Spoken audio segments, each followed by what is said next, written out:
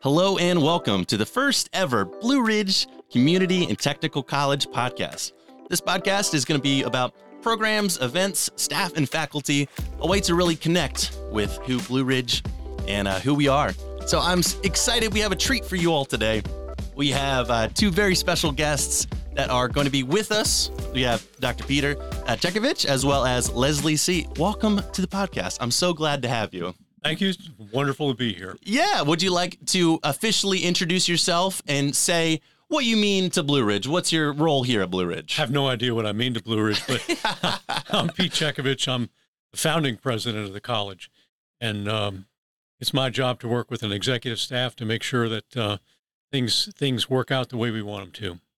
It's incredible. I feel like that was the abridged version of your job. Right.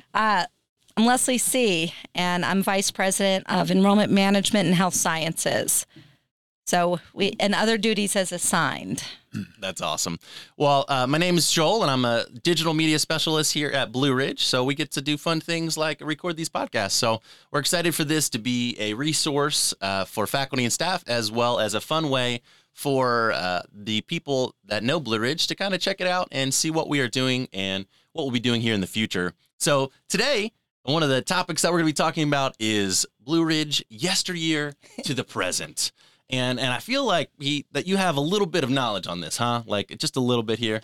Yeah, I have just a little bit. I've probably forgotten more than I remember, but yeah, yesteryear to the present. I guess we got to start in 1974. The first program that was considered part of was a community outreach program at that time, not a community college. And it was a component of a four-year institution, Shepherd University. The first program was nursing, and we still have the nursing program now. And we graduate many good students from that program. And as you might know, there's a nationwide shortage in nurses. So as soon as they graduate, they're employable. It's good, but it's bad since we have a shortage. But it's good that our students always have a place to work and earn a paycheck. I guess.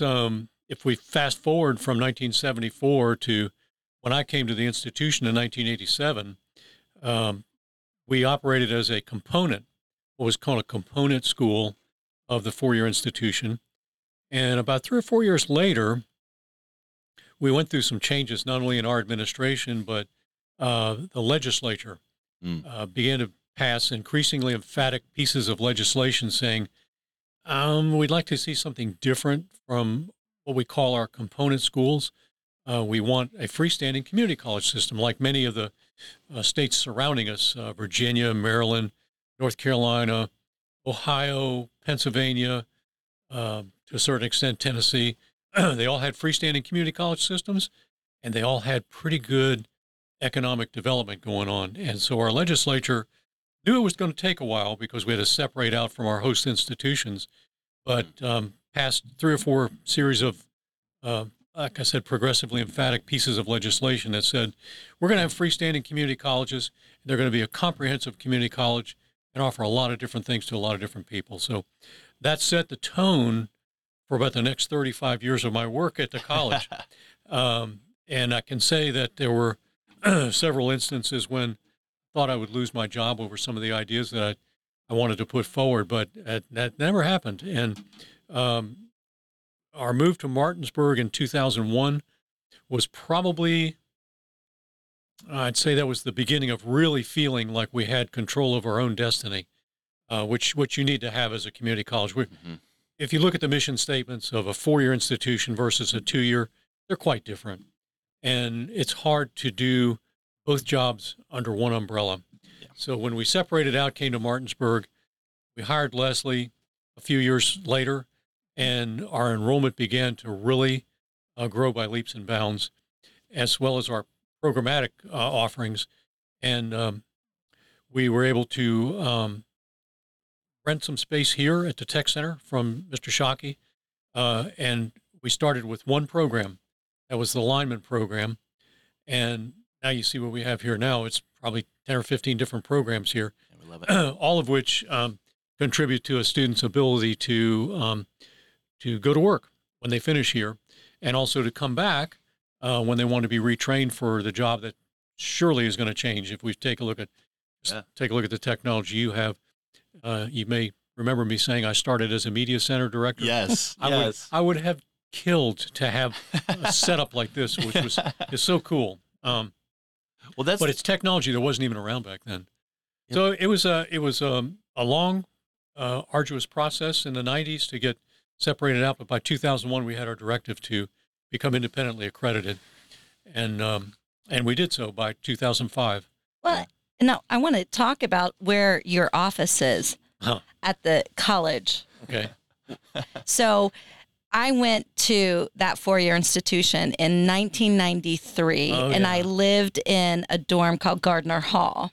I know Gardner. Yeah. What's interesting about this like small world, how everything flows together, is that Dr. Checkovich's office was in the basement of that dorm. Yeah. Wow. And that's where we did our laundry. And, he had this name placard that stuck out of his door into the hallway. And we were like, what is this name? Because we remember when they put in those offices in our dorm and like, what is this community college? What is this? This doesn't make sense. Yeah. And they used to smack my my nameplate for good luck. We did. And look at her now. I remember when you all. I might show my younger age here, but I remember when you moved into Martinsburg because for 1 year, the school that I went to FCA. 1 year rented out space in that building as well, and had classes for our high school. Oh, yeah. So 1 year in high school, we were in there. I'm like, oh, there's Blue Ridge classes happening right there. Right. And then fast forward years later, I'm working with Blue Ridge. So it's just a fun Isn't thing. that a 360? That can come right back home. Exactly. So it was a cool connection. But yeah, like you were saying earlier, the workforce and being able to draw in, I think that is one of the things that I get to talk to and be most excited about with people is the hands-on experience that you're going to get here at the tech center or at the main campus, really that's preparing you to immediately jump into a job and typically at a fraction of the cost is really what I love about Blue Ridge and faculty and staff that really care and are experts in their field to be able to prepare students for that. So do you see any trends in the industry that you're excited for or programs that you're really looking forward to expanding here at Blue Ridge? Well, yes to both questions. There are trends and there are new programs, and there will continue to be new programs as technology changes. The interesting thing about what you said is we do the training and people hit the ground running when they're hired, and that's sort of a joint agreement that we have with companies because companies are in business to produce product, especially the manufacturers here, and to do training. At the same time, they're producing product, cuts into their ability to produce. Yeah. So we have found over the years that it's more economically feasible to have students educated at a local community college, especially one that's as supportive as we are of our business, and then to make sure that the curriculum is aligned with what the student needs to know when they go to work. And I think our faculty have done a remarkable job, especially in mechatronics or in IT, in cybersecurity, in the healthcare areas, have done a phenomenal job aligning what the students learn with what they're going to have to be able to do when they finish here and go get a job. And Joel, it's interesting because when I look back at where we've been to where we're going, I don't think we would have ever thought that we would have had some of the large industry partners that we had. I mean, this industry, this building itself has a history in manufacturing, and the company left, and here sat an empty building, and the jobs were gone, and perfect for an education unit to move in. So to look towards the future is somewhat limited for us because we know that there's going to be new things and we're going to meet that demand. But what is that? We don't know. And that's part of the excitement because our what we've done, and we don't say no. I think that's something that has really separated Blue Ridge out is we don't say no. We have somebody come to us with an idea. We're sure, let's see how we're going to make this happen.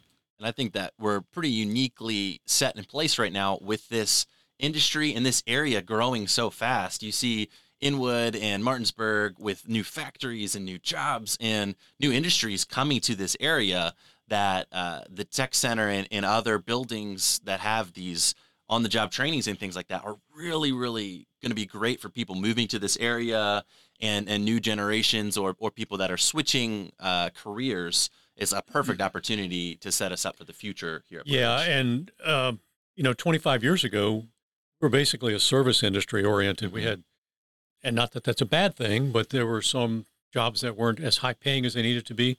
And I can remember a quote from one of our delegates years ago when a warehousing company came in. They said, "Oh, they're box movers, and we need to be able to pay for high technology, but that's the way of the future." That person was right, even though you still need the box movers, quote unquote. Yep. You still need them, and they serve a purpose. But we've been able to add programs that students can make a very good living wage. Yeah. And it changes the entire calculus of their family. You can buy a home, you can buy a car, you can buy kids' clothing, you can buy food on the table, and it changes the entire way that people look at their future. Yeah, the return on investment with the education we offer at Blue Ridge is documented. We had a huge study a few years ago, and our impact to the community was something like $40 million. Right, and that was before P&G. And that was before. Wow. Yeah. So that P&G is like $60 million a year, just the way they are right now. Yeah. And yesterday morning, I was reading an article before I had a board meeting with our foundation.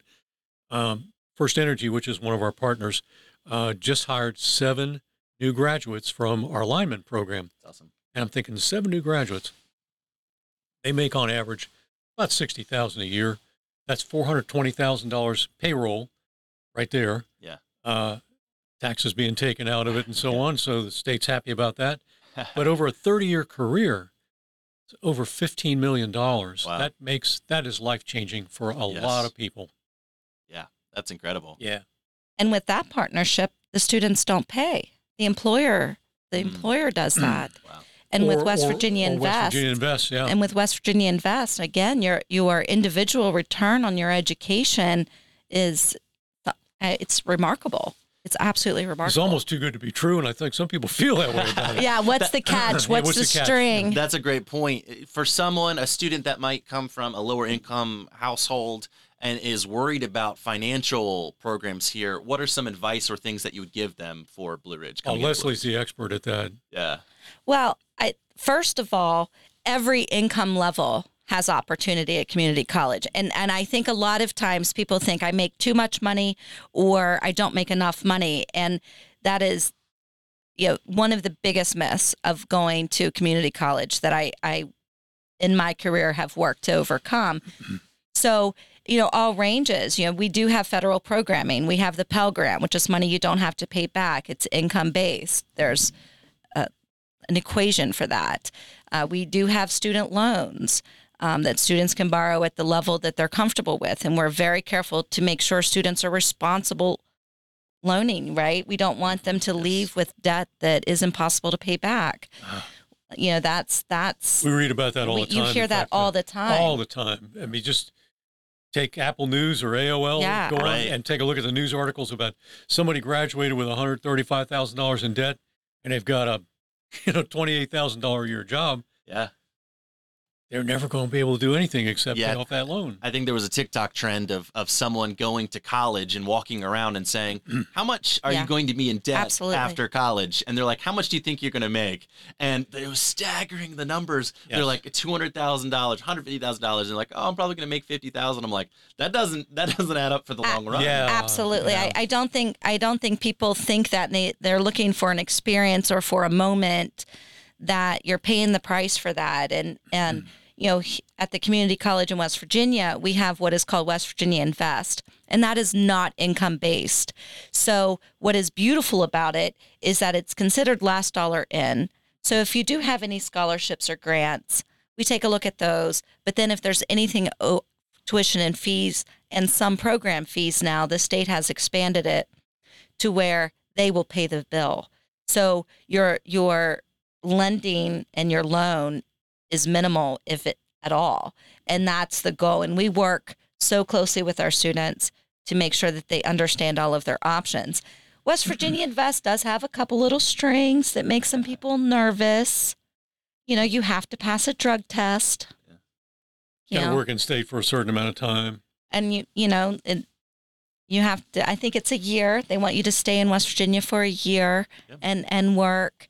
And community service, though that's been waived these past few years because of COVID and the opportunities there. But it's open to how you meet that community service. I think it's 2 hours a semester. So there are a few little things that make people nervous, but for the dollars, you can overcome them very easily. And a lot of our programs have built-in drug tests anyway. So it's an opportunity. And why not get free money? I wish I had it when I went to school. Right. One of the areas you were asking about, are there new things on the horizon? Yeah. Well, you don't have to read the paper too much to figure out that electric cars are coming. Right. And there's a whole technology that's different from a combustion engine, an internal combustion engine that goes along with those electric cars. And there are very, very few people that are highly educated in how to repair and maintain those cars right now. Yeah. As we get more and more of them on the road, there's going to be a huge demand for mechanics that can work on those kind of cars. Not only the cars, but the charging stations. Yes. Which I just read the other day that the federal government's thinking of installing, I think it was 500,000 charging stations, high-powered charging stations, so you don't have to charge overnight. Yeah. That would make it easier for people to get a charge. Now, if I'm not mistaken, there's about 400,000 towns in the United States. So 500,000 charging stations may sound like a lot. Yeah. But when you get one per town, right, you're still going to be waiting in line for it. But I'm still fascinated by electric cars. I'm shocked you haven't gotten one of all people. There's one thing holding me up. I know a lady who has one. Mm-hmm. And I said, well, that thing drive me 315 miles. She goes, no, it's about 260, 270, depending on the one, conditions and so on. I said, that's not good enough. That's not going to get me down to the Outer Banks. I need to be able to drive to the Outer Banks without recharging. I think once it gets to that point, I'll be interested. I think some of the extended charge ones, 350 is around the max. So and they're also like $85,000. It's getting close. Yeah. So the price has got to come down a little bit too. Yeah, true. College president makes pretty good money, but not that good. I tell you, Joel, one of the reasons, and he's going to be too modest to say this, so I'm going to say it for him, is that one of the biggest reasons why Blue Ridge is successful is because we have a president who loves technology. Oh, yeah. He loves cutting edge. Yeah. He pushes us to find ways. Do you remember when the iPad came out? And I got an iPad personally, and within, I think, months, it was now what we do. That's awesome. Everybody has iPads. And I've had employees come to work here that don't have a laptop. Yeah. And I'm like, you don't have a laptop? Yeah. No, they never got me one at my other institution. I'm like, that's the first thing we're going to do. March you right down to Mike Byers and get you a laptop. Yep. Because I want you to be able to, the times have changed. If you want to write a letter, you got to do it yourself. We're not hiring anybody to write the letters for you. So laptop at home, and I've seen leaps and bounds of my executive staff being able to work with technology. Yeah. And I do love it. Like I say, I started in 1976 at Shenandoah University as a media center director, and the technology was quite different back then, Joel. It was overhead projectors and open reel video recorders and the microfiche. But the idea is the same. It's the technology that helps you with the educational programs and also with learning. Yeah. No, I love it. And that's why I think the way that Blue Ridge wants to push those boundaries, wants to stay on the edge with cybersecurity, with IT, all these programs that seeing those trends. And I think that's a testament to the staff and faculty that are doing the research to see these trends and to see where the industry is going and pivot when things go wrong. Because I'm sure there's been one or two, maybe one, a decision that was like, oh, that wasn't the right trend to go for. But you know what I'm saying is that we can pivot. I've never encountered any criticism over something like that. What I have heard criticism for is you're too scared to do this and you Right. don't do it. You get frozen and you're going to get left behind. I'll give you an example. Years ago, we had a video network called the Hughes Television Network, operated by satellite. And we were asked to install a link here I'll link up at Petersburg, West Virginia, so that we could teach courses here and the students down there could receive the same class, albeit about 2.5 seconds later. Yeah. Because there was a delay. Right. Went to a satellite 22,000 miles down, up in the air and back down. So when you told the joke, it was a little bit weird because the live class would laugh, and then about 2.5 seconds later, if it was a funny joke anyway, the other class would start laughing. So you had to give like 10 seconds for the laughter. But that particular piece of technology was going to run us about, I want to say about $65,000, and I thought, my Lord, I've never spent that much money on technology before. What if it fails? Yeah. And the advice I got was, don't think of it that way. Think of it as you tried something, it didn't work out, so what, you learned a lesson. Right. But if you say no from the start, people are going to say, they're not cutting edge. They don't want to gamble, so we're not going to go to them. So we've been gamblers ever since. We have. We gamble. And we even have a gambling program that we teach people how to serve the gamblers, right? Like, we do it all here at Blue Ridge. Well, I love it. And fast forward years later now, with the COVID era here, we worked on the high flex model where we're able to do Zoom classes with the in-person classes mixed. So if you are not able to come in on campus, you could still Zoom in while other students are on campus. And I think that's a great model. Yeah, that I think is one of the greatest things. COVID did have a silver lining. Yeah. That's one of the greatest things that came out of it is that prior to COVID, we looked at online learning as, that's not the real thing. It's not within our four walls, and so it can't be real. Yeah. Once we were forced into it, it was kind of like, hey, this stuff isn't so bad. Yeah. This is okay. And we can make this work. And, just from an administrator's point of view, you can double your class size doing that. True. Yeah. Because only half the students, if you do 50-50, only half the students have to come to a live class at a time. Yeah.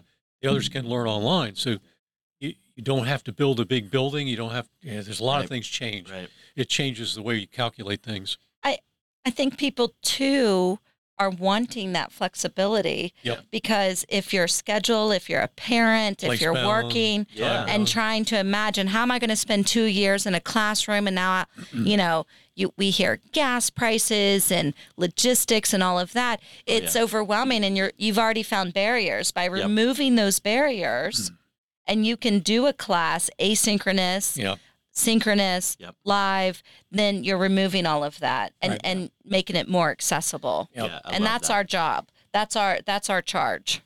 Access for sure. Is a big part of what we do. Yeah, and I love that. And I think that's really what can draw people in and bring the most value to this area is there shouldn't be barriers for you to get an education. And there's so many opportunities here, whether it be technology or service industries or otherwise, that people are able to get into. So I love being able to spread that word. Like, they're like, oh, I'm not sure, whether it be finances or time or scheduling. You're like, hey, we've got options. Like, let's at least talk about it. We have options, and we've been saying for decades now that the average job requires 2 years beyond high school. It's exactly what we offer. Yeah. And to be an active part of today's workforce, you need to have that post-high school experience. Yeah. And whatever it be. We've even thought, okay, if that seems overwhelming to people, we've now taken away that time and have moved into the high school and have an expansive high school programming to where we have students starting while they're in high school. So it's even reducing that time to getting food on their table. Yeah. Oh, I love it. Yeah, I teach some of the Jumpstart programs, and I love it, being able to have, and I tell that to high school students. I'm like, if you have the opportunity to do it, like, that's such a big opportunity for you to get a head start on your education, and it's cheaper. You get $25 a credit hour. It's crazy cheap. Come on. When I talk to students and I talk to parents, and I'm like, at least talk to them about it, because this is just insane. Yeah. And it's been great. I've enjoyed it. So I have another course next semester, a digital media course. Shout out if anyone is looking to take that. But it will be, I'm excited to do that too. But yeah, it's such a cool program. I think that's another unique thing that we offer here. And we've expanded. We're in all 3 counties of our service region, and we have counties outside of our service region who are looking to add. Love it. And again, it's so. Since coming to Blue Ridge, I say that, I came to Blue Ridge. I was employee number 15, Joel. Wow. I was number 15. We used to be able to fit in like a little classroom and have meetings and everything. And now I think we would have to almost rent an auditorium to have an all-staff meeting. Yeah. Over in fact, 200. You reminded me of my office in Gardner Hall. And when I first moved up there, it was me and one other employee. That was it. And now we've got, I can't remember how many hundreds, but it's 160 full-time. Yeah. And I can't tell you how many adjuncts. Depending on the semester, it could be 100, 150. Yeah. Jumpstart, though, is one of the things that I get to hopefully will remain a legacy and remain a program that keeps going, because it's one of my greatest prides. I love it. At Blue Ridge. It's a great program. And I was in on the negotiating of that price, by the way. I wanted it to be free initially. Wow. And there were folks that just said, we can't do that. That'll break us. And I'm Skin like, of the game. No, look at it as loss leader. What do you think Walmart does when they roll lower prices on stuff? Right. Well, they don't give anything away free, but at least not that I know of. But I said, okay, if it has to cost something, why don't we just make it $25? Yeah. They're like, I like that compromise. That's good. Well, and also I think part of it is skin in the game, so to speak. If it's free, sometimes it's like, it's free anyway. But too easy to drop out because it didn't cost anything. But at least something, there's that tangible thing like, okay, we've signed up for this. We're in it. See, these were all the arguments that we heard back then. So. Yeah, it's something, it's fun. And for me, coming into the administrative side is fun to see, pulling behind the curtain here and getting to see. So it's great to hear from you all, and I'm looking forward to future episodes where we get to talk to administrators and faculty and staff to kind of see like their angle on higher education. And that's a little bit of a preview, because Leslie was talking about how she would like to do a Dr. Pete podcast for the future to talk about higher education and what that looked like, their thoughts on some of the things that are coming up. And so be looking forward to some of those future episodes. We're looking forward to it too. Absolutely. Yeah. We have so many more stories and thoughts. Well, this has been wonderful. Did you guys have is there a question that I didn't ask that you all wanted to answer, or something that you wanted to talk about? Probably while I'm driving home tonight, I'm going to think, doggone it, I should have added that. I should have done that. No, I think you've been very thorough. That's awesome. Well, one thing I'd like to ask is, what is one lesson that you've learned that you would want to pass on to someone that is looking either to start a career in higher education, or if they want to start on their own higher education learning, either one? Well, that's a really good question. Good question. I'm going to start with my own story on that. When I was in graduate school, my advisor, who passed away, unfortunately, when I was doing my dissertation, I loved the man. He was a great man, Dr. Shoemaker, looked at me and he said, you're probably going to have a pattern just like mine, where you're going to have some teaching responsibilities, some administrative responsibilities, and it's going to be fun. It's going to be a fun career. He said, I don't think I would want to do it now, starting over, knowing what I know about higher education now, but I think you're going to have a fun time with it. And I'm like, I almost feel the same way. You see, and a lot of folks don't really understand that community colleges are part of higher education. Right. Yes. And they have quite a different mission from Harvard, Yale, whatever, 4-year institutions. And I guess my point is the practical nature of the community college removes it from a lot of the criticisms that you see right now with higher ed of, a lot of folks are down on what we teach in the classroom because we're indoctrinating students or we're teaching students that something we shouldn't be. And you see a lot of criticisms of higher ed. It's not new, not new. In fact, when we first started working from a different angle with businesses, higher ed was looked at as kind of irrelevant. You really don't know how to teach us how to do our jobs. In fact, there was a person I worked with years ago that said, oh, so-and-so from this business has come to say, we should change the way we're operating our college. He said, as soon as that person lets me go into their business and say, I'm going to change the way you're doing your business, then I'll understand what he says. And I thought, that's really the wrong attitude.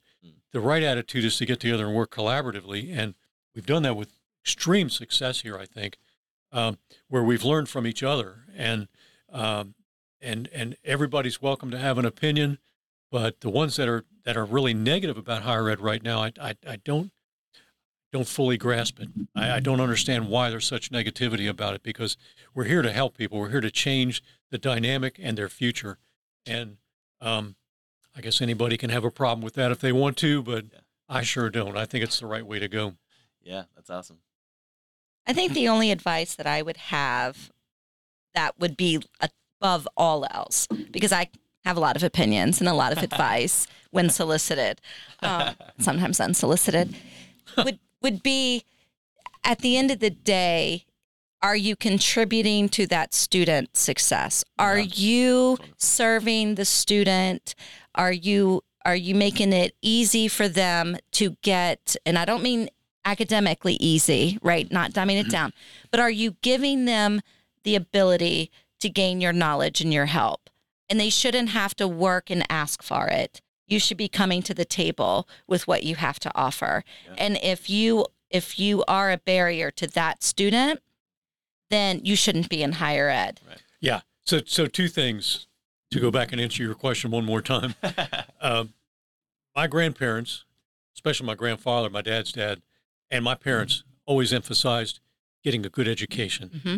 Get a good education. No matter what else you do in life, get a good education, because with it, the sky's the limit. Without it, you're going to be in trouble. So those who are thinking about coming to college, I would say, get that good education. You're on the right track. Absolutely. And don't listen to the critics. Come to college and learn. Yeah. The other side of that is, for a faculty member, you're doing God's work. You are doing the work of tremendously good stuff. Yeah. To change lives the way we do, the way Leslie does, the way I do, the way my staff does. We see thousands of students come through the institution, and I'd like to think that we make all their lives a little bit better. So if you have that passion in you, don't worry about the funding model. Don't worry about the unsurety of enrollments. Know that you're helping to contribute to the welfare and the goodness of thousands of students, thousands of people, and that's what we're all about here. Yeah. And I say that to my new staff in the enrollment management side. We look at numbers and we know percentages, and we can, matriculation rates and all of these numbers. And we had a team meeting via Zoom, because that's convenient for everybody now. Mm-hmm.